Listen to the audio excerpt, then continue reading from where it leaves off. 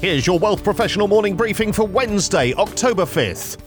Fixed income saw strong demand from Canadian ETF investors in September. National Bank of Canada's ETF flows data shows that $2.3 billion was created in fixed income funds last month, mostly cash alternatives and ultra-short bonds, plus some long-term bonds as investors readied for potential recession.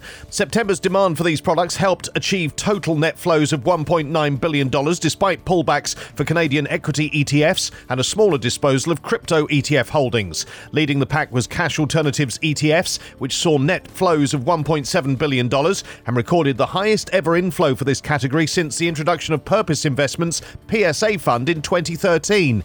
Cash alternative ETFs have overtaken Canadian aggregate bond ETFs in year-to-date inflows by around $1 billion, with a total $4.8 billion. Canadian equity ETFs were out of favour with redemptions of $436 million. However, US equities flipped back to positive from the previous month, with inflows of $506 million, and the only region to post net positive flows in September. National Bank's report notes that September's flow pattern is the most defensive it's observed so far in 2022.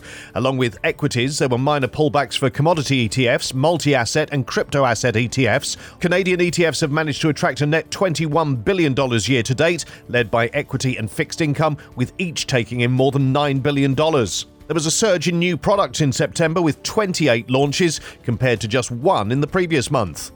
Hiring and digital transformation are on hold for many Canadian businesses as recession fears grow. A new survey from KPMG reveals that 92% of Canadian CEOs believe there will be a recession within 12 months, although they have a more bullish outlook for the long term. A separate poll from the firm shows that 2/3 of small and medium-sized businesses are also expecting a downturn in the next year, although 52% believe it will be mild and short. For large firms, hiring intentions are on hold for 41%, while 49% are considering reducing their headcount over the next 6 months. For SMBs, 30% have frozen hiring, with 41% considering downsizing.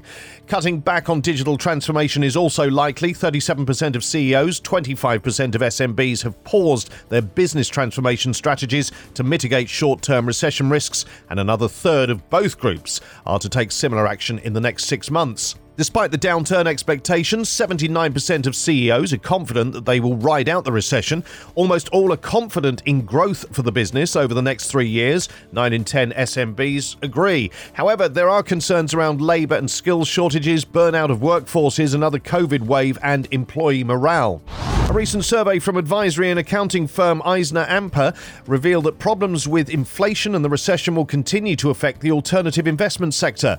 According to the yearly survey, almost 3/4 of alternative investment professionals think the US is either already in a recession or will be by the end of the year. The top business challenges that alternative investors will encounter over the coming year include inflation, geopolitical worries, and increasing regulatory scrutiny and compliance requirements.